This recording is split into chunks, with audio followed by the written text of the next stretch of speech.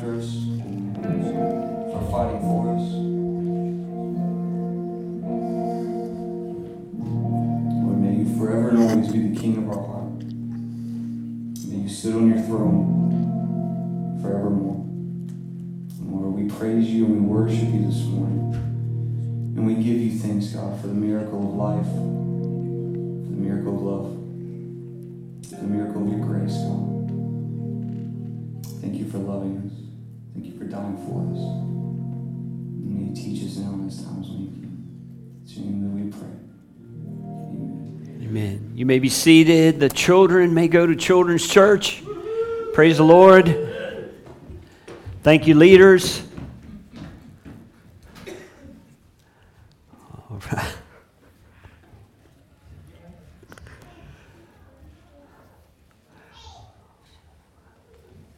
Wow, there are some great things happening in this church, and what a service we've already had. And I praise the Lord for all of it, and just praise Him for His direction, His love, His wisdom, His guidance, everything the Lord has done for us, with us, through us, and the journey continues. And so very thankful.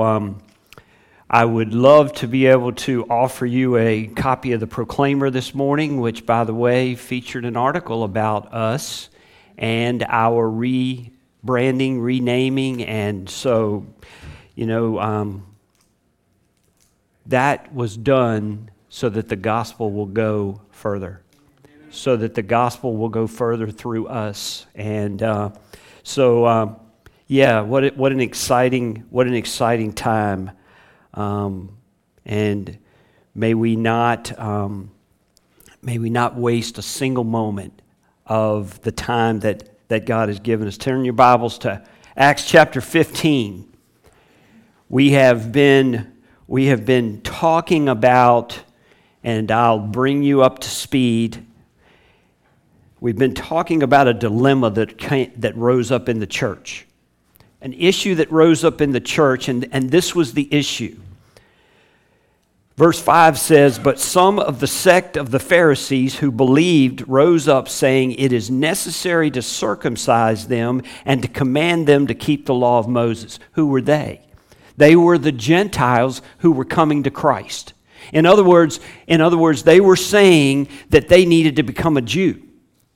That they needed to become a Jew to truly be saved, that they needed to be set apart, and so it's almost like everything came to a halt there for a period of time while this got worked out. Now here's the thing. This is not something that's going to happen one time in the life of the church and it never happen again. This is the way that they'll take care of these difficult doctrinal issues that come up. They will form councils. They will meet, and they will work these things out. And that's what happened here in the church there in Jerusalem. It happened in Antioch, Syria, which was a distance away, where this dispute first rose up in the church, and then they had to go. They went back to Jerusalem to handle it. So there was the dilemma. The dilemma was that in order to be saved, you had to be circumcised.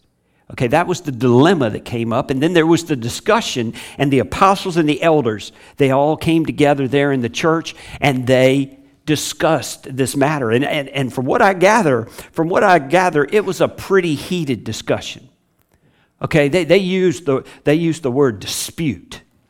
And so they hashed this thing out. They argued this thing out.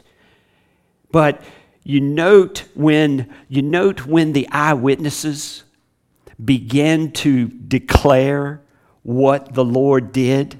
You note that when church leaders stand up, who understand the audience very well and speak directly to the audience by going to the book of Amos and using a part of the Old Testament to help to tell the truth of this matter. Guess what? The opposition had no choice but to be silent.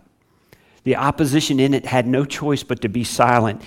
And so now today, we're going to talk about the decision.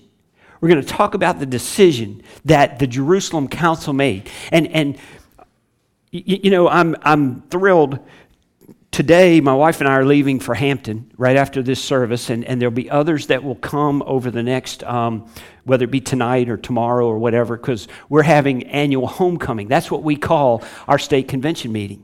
And it truly is a homecoming. It truly is a gathering of over 700 churches coming together and worshiping and praising and just celebrating what the Lord has done over this past year and what the Lord's going to do into the future. And so I'm thankful that there is not that in a sense, there's not a council gathering over what we're about to do for the next 3 days. There'll probably be some business that we have to deal with, but praise the Lord, I think it's going to be a whole lot more of look at what the Lord has done. Look at what the Lord is doing. Look at where the Lord is taking us and just celebrating what God is doing with the SBC of Virginia. And so let me pick it up. I want to pick it up at 19 and take it to 29, or actually I'm going to take it to 35, but I want to pick it up at 19 because this is when the decision of the council is beginning to be shared. So 19 says, "Therefore I judge that we should not trouble those from among the Gentiles who are turning to God, but that we write to them to abstain from things polluted by idols, from sexual immorality, from things strangled, and from blood. For Moses has had throughout many generations those who preach him in every city, being read in the synagogues every Sabbath. Then it pleased the apostles and elders with the whole church to send chosen men of their own company to Antioch with Paul and Barnabas, namely Judas, who was also named Barsabbas, and Silas, leading men among the brethren. They wrote this letter by them, the apostles, the elders, and the brethren, to the brethren who are of the Gentiles in Antioch, Syria, and Cilicia. Greetings. Since we have heard that some who went out from us have troubled you with words, unsettling your souls, saying you must be circumcised and keep the law, to whom we gave no such commandment. It seemed good to us, being assembled with one accord, to send chosen men to you with our beloved Barnabas and Paul, men who have risked their lives for the name of our Lord Jesus Christ. We have therefore sent Judas and Silas, who will also report the same things by word of mouth. For it seemed good to the Holy Spirit and to us to lay upon you no greater burden than these necessary things, that you abstain from things offered to idols, from blood, from things strangled, and from sexual immorality. If you keep yourselves from these, you will do well. Farewell." So when they were sent off, they came to Antioch. And when they had gathered the multitude together, they delivered the letter. When they had read it, they rejoiced over its encouragement. Now Judas and Silas, themselves being prophets also, exhorted and strengthened the brethren with many words. And after they had stayed there for a time, they were sent back with greetings from the brethren to the apostles. However, it seemed good to Silas to remain there. Paul and Barnabas also remained in Antioch, teaching and preaching the word of the Lord with many others also. Let's go to the Lord in prayer. Dear most precious Heavenly Father, Lord, thank you, Father. Thank you for this day. Thank you for the opportunity to be in your house. Thank you for these that have gathered. Lord, I lift each and every one up. Father, whatever is happening in their life, whatever is going on in their life, Lord, I pray that you would meet them where they are. Lord, I pray that each one here has a close and personal relationship with you. Lord, I pray that each one here knows you. And Father, if not, then I pray that this will be the time when they will work that out with you, when they will give their life to you, when they will surrender to you. So Lord, take this time, take your word through the power of your Holy Spirit, illuminate it for us. Lord, and we just want to give you the praise, honor, and glory. All this, your most precious and holy name. Amen. So the decision, and you might get the wrong idea with what you heard. You might get the idea that even though they said circumcision was not necessary, they seemed to still put things on the people. But let's try to work through this. Let's kind of unpeel it a little bit. Let's see if we can better understand what this letter was all about. Okay, you know, the greatest part about it is that we see there was unity among the church in the discussion, in the decision that was made. You see in verse 22, then it pleased the apostles and the elders. They were the ones that originally met. But then it became the word of the entire church. And you know what? We have worked very hard to keep the church involved in everything that we've done over this past year. I mean, I've tried to do it for the entire 13 years I've been here, is to keep the church involved in every bit of it. And you know what? With the whole church, they were in agreement. They were in agreement with what they had determined. And it was that, you know what? Salvation is by grace alone, through faith alone, in Christ alone. That's all salvation. That it's because of what Jesus has done. It's because of what Jesus has done, and that only is the means of salvation.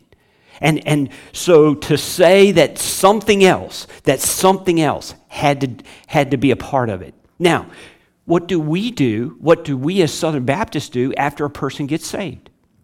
After a person gets saved, we baptize them. We fully immerse them, okay? Now, that baptism is symbolic of the death, burial, and resurrection of Jesus Christ.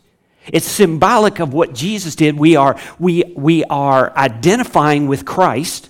We are identifying with Christ just like we do with the Lord's Supper. We are identifying with Christ, okay? But understand, baptism doesn't save us.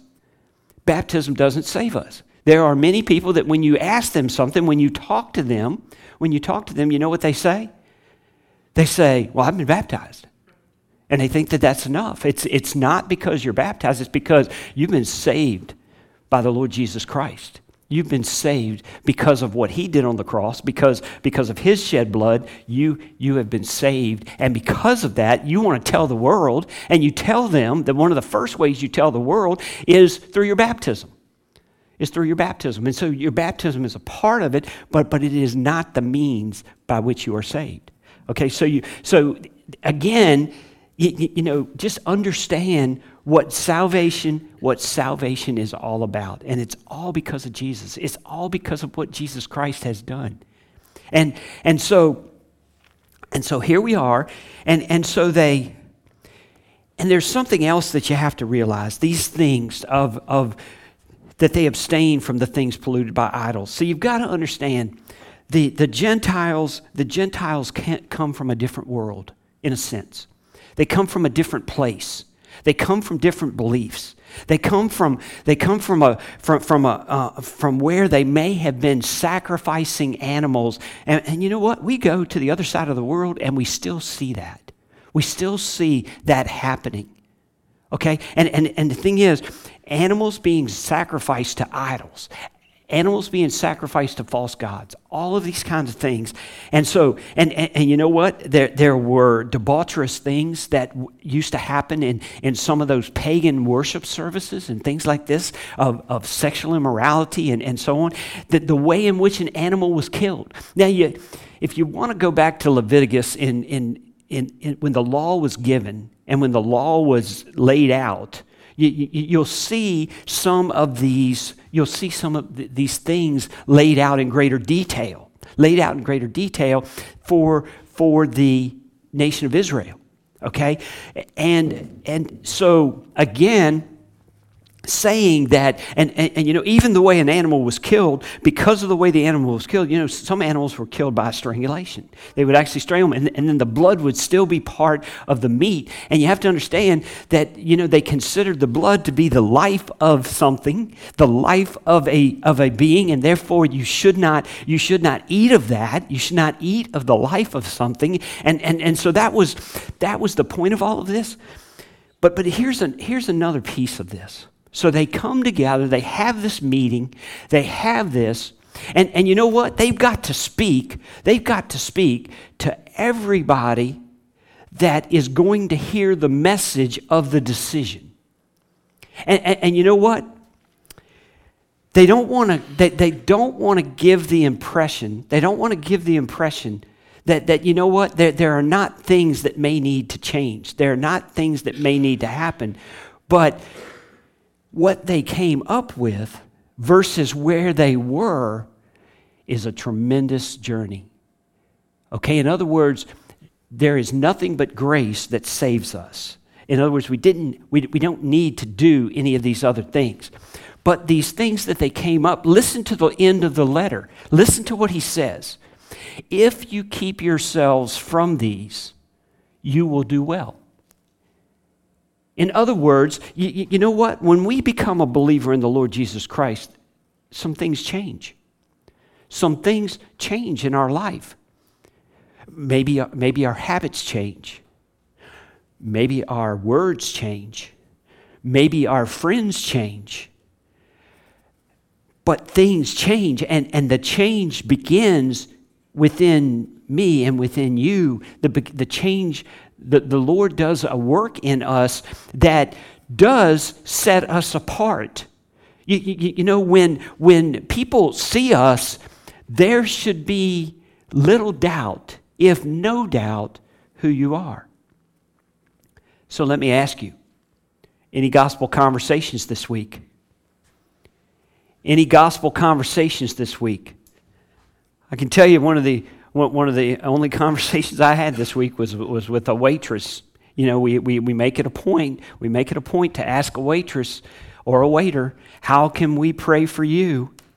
And we found ourselves in a moment of worship as this young lady was sharing her story and sharing the fact that she is just about to go to work in the field in which she studied in college and so on, and so thankful that the Lord has opened this door. Is there anybody who's got a story?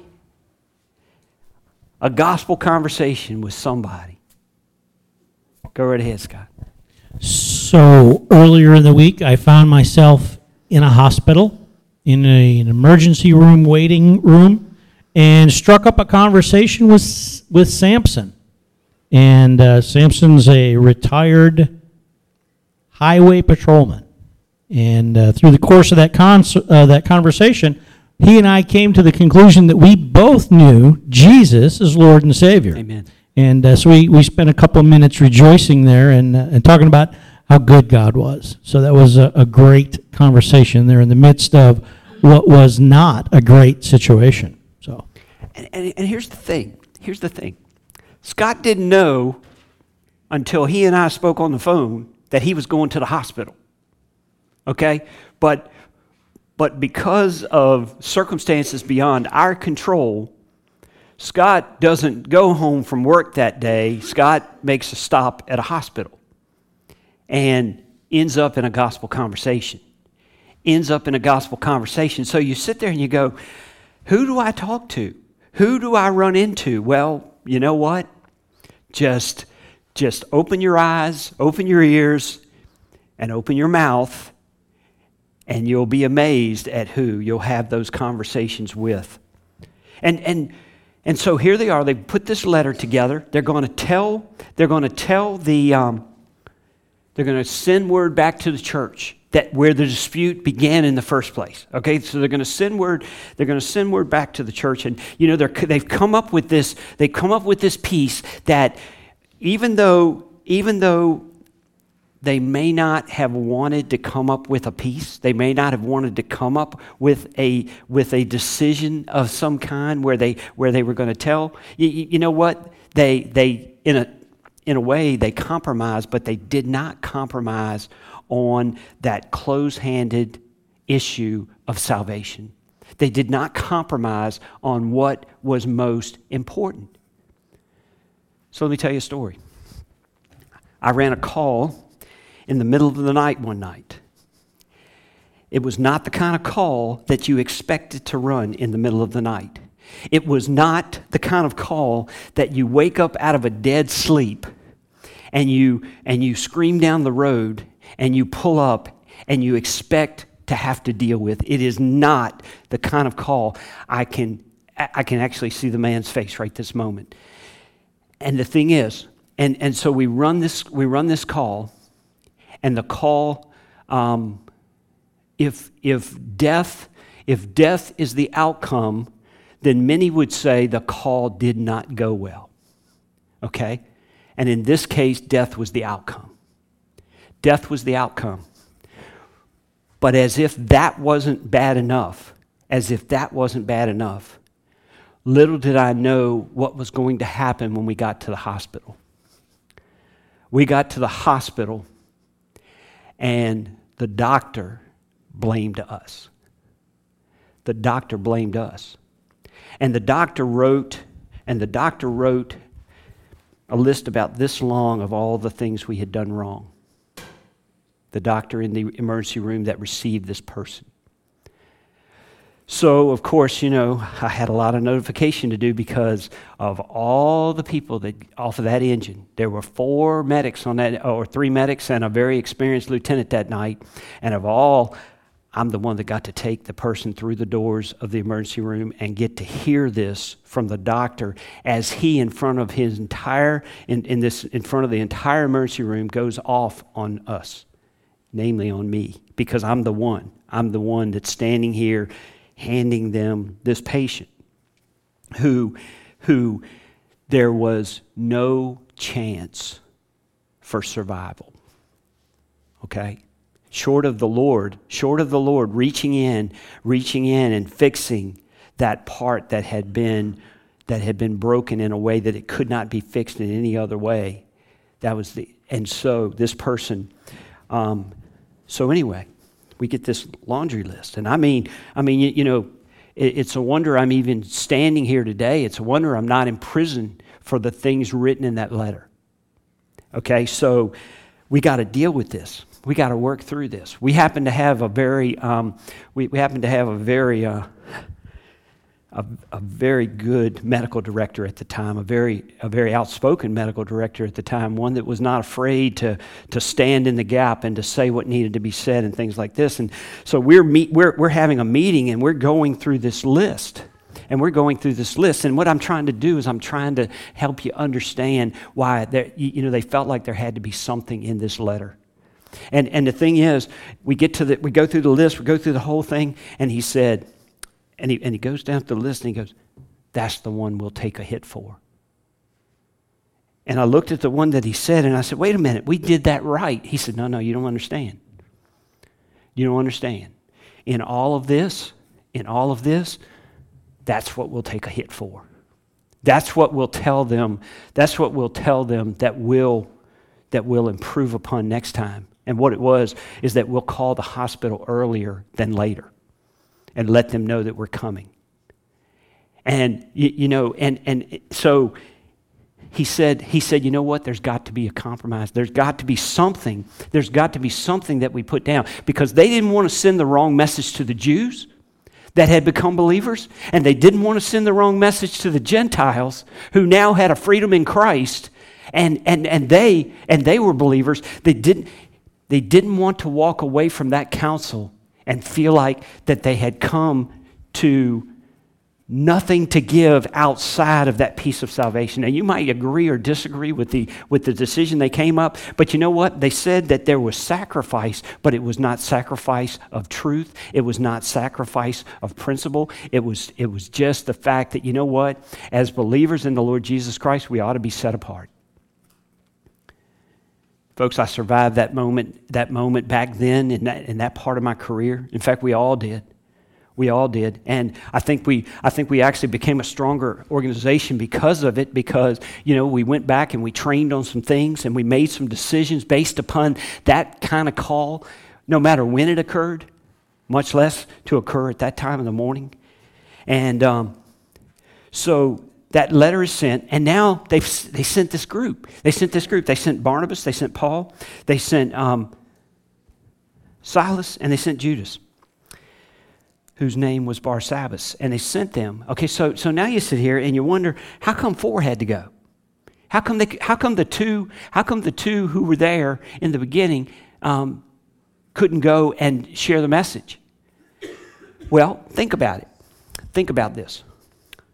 Barnabas and Paul were the ones in Antioch, Syria, when the dispute arose. When the issue arose, and they were passionate about it, and they defended it right there on the spot.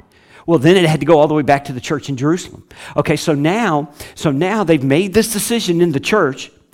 Key leaders have made this decision in the church. The church is agreeing on it, and they say, you know what? It's even better to send these other 2 men with Barnabas and Paul, because these 2 are leaders among the brethren. These are leaders in the church. So think about it, because they already know where Barnabas and Paul stand on this, don't they? They already know, because they were there defending it before it ever went to Jerusalem. So now these other 2 in the church, they come to affirm the message that's in the letter. They come to say, yeah, this is the decision that we came up with. Not that they doubted what Barnabas and Paul were going to say or anything like that, but you know what? They wanted the people to hear it, not only from Barnabas and Paul, but from key leaders in the church as well. That yes, this is the decision that was made. That this was the key decision, and you see what the letter, what the body of the letter is. What the body of the letter is, and that is the truth of salvation. And then these things that if you stay away from them, you will do well. You know what? We can think about that even today, of what we need to stay away from, as we walk this Christian journey, as we walk this faith journey. There are things that we ought to stay away from. There really are. There are things that we should not do. There are things that should set us apart. We should be set apart. We should live a sanctified life. Okay, and that's not a holier than thou life. That's not with your noses in the air. That's not looking down at people. That's not saying, well, I haven't done what they did. It's not living like that. It's not living like that, but it's living understanding God's word. Understanding God's word. And see, here's the best part of it all. A hiccup occurred in the church. Okay? A hiccup occurred in the church. A doctrinal issue came up in the church. They addressed the doctrinal issue, and then guess what they did? Once it was addressed, guess what they did? They went back to doing what they knew that they had to do. And that was, so let's just look at this. Now, Judas and Silas, themselves being prophets, also exhorted and strengthened the brethren with many words. What would you expect a prophet to do? Exactly that. It's just like, what do you expect a preacher to do? You expect a preacher to preach. You expect a preacher to teach. And here they are. Once this letter's delivered, once everybody has received it, now they go back to what's important. The prophets go back to prophesying and to exhorting and to teaching the word. But look at Paul and Barnabas. Look at Paul and Barnabas. In the midst of it all, Paul and Barnabas, verse 35, Paul and Barnabas also remained in Antioch, teaching and preaching the word of the Lord with many others also. Folks, let me tell you, the hiccups will come. The hiccups will occur. Things will happen. But you know what? Let's get through it. You know this PBA thing. This PBA thing was a hiccup. It was a long hiccup. That hiccup seemed to go on forever. But the thing is, you know what? We've worked through that, and now let's move on.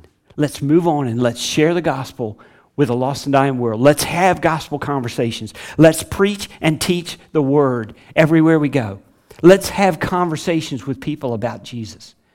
Let's not let distractions distract us. Okay? You get what I'm saying? You know, one of the things that goes on in Awana on Sunday nights, I see a lot of that there are. It's almost like the enemy is standing waiting to come in the door with our children. And something will pop up. There'll be a distraction of some kind. And the next thing you know, we're almost overwhelmed by the distraction. And it's you never know what it's going to be. Last week it was a smell. And you know what? We went crazy over that smell. And I just believe that, you know what? We get the distraction. And I don't care what the distraction is, whether it's a big thing or a little thing. Let's remember what the key part of our work is. And that's to make disciples. And that's to tell people about Jesus. To tell people about Jesus. In whether we're coming, whether we're going, up, down, all around, let's tell people about Jesus. And let's not let distractions get in the way. Things will come up, we'll deal with them as we have to deal with them. And then we'll keep on going for the sake of the gospel going forth. For the sake of the gospel being proclaimed to a lost and dying world. So that all will hear the life-saving message of the Lord Jesus Christ. I'll tell you one other story. So I went out on the interstate one night, middle of the night again. We did a lot of things in the middle of the night. You'd be amazed. Went out on the interstate in the middle of the night, and a man that I believe was a great hero that night, driving his tractor trailer, came around a curve, saw an accident, and knew that he would have killed every person there if he had ran into them, risked his own life by swerving and jackknifing his truck and actually going through the concrete median. And the end result of that would be that his truck and his trailer would catch on fire, and he would be burnt very badly, so badly that he would die 7 days later. And when we got in the back of that ambulance to carry him to the hospital, I had a lot of people in the back of that ambulance with me. And we realized in that moment we had done everything that we could do for him. And, you know, he was trying to talk to us, and we realized that the only thing that we could do was pray. And my crew was actually the one that said it first. They said, "Can we pray? Can we pray to the hospital?" And you know what? We all took hands, including the patient. We all took hands. And this was the last time he would ever be able to speak another word on this earth. And we just prayed, and by the way, he knew the Lord. And we just prayed over this man and prayed with this man. And we gave God, we just gave it all to God. Whatever was going to happen. And you know what? I'll never forget those moments. But to truly put it in the Lord's hands. And so as we think about this, as we think about what happened there in Jerusalem, as we think about the Jerusalem Council, praise God that when it was done, they went back to work. They went back to the work of the gospel. They went back to the task that God had called them to, and they were diligent, and they were zealous, and they were passionate. And praise God, people continue to get saved. And man, we'll be right back. We'll be right back where they were. When we pick it up next week. You're gonna praise God for what happens next. And you know what? We've been called to take that to the nations ourselves. We've been called to take his word to the nations. Whether it's the person that lives next door to you, whether it's the person that works in the next cubicle beside you, or whether it's getting on a plane and going to the other side of the world and sharing Christ there. And oh, by the way, when we go to Africa, you can be assured of this. You can be assured that we will have gospel conversations. You can be assured that the Word of God will be preached and taught. You can be assured that the Lord will be lifted up. People's lives, people will surrender their lives. People will slam doors in our faces. People will do all kinds of things. But you know what? Praise God. Praise God for His plan of redemption through the church in this age, so that the world may know about Jesus. Let's pray. Dear most precious Heavenly Father, Lord, we love you, we honor you, we praise you. Lord, again, I thank you for what this council came up with. Lord, it was only by the leading of the Holy Spirit that they were able to come up with it. Lord, and I thank you for leading them in the way that you did. I thank you that they came to the conclusion that they came to. Lord, as we journey through things, Lord, I pray that Lord, thank you for the people that you have assembled in this place. Thank you for the leaders that you have assembled in this place. Lord, thank you for all of the great things that you are doing. And Lord, thank you that you choose to use us in the midst of it. You let us see, Father, what you are doing. And Lord, I'm so thankful for that. We don't understand everything that's happening. We don't understand why everything happens. But Lord, I am so very thankful that you allow us to be a part of your work.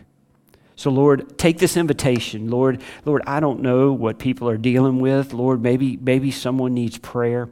Maybe someone needs to get saved. Maybe someone needs to rededicate their life. Maybe someone needs to join ranks here. Lord, whatever it is that is happening in the lives of people, Lord, I pray that you would be glorified.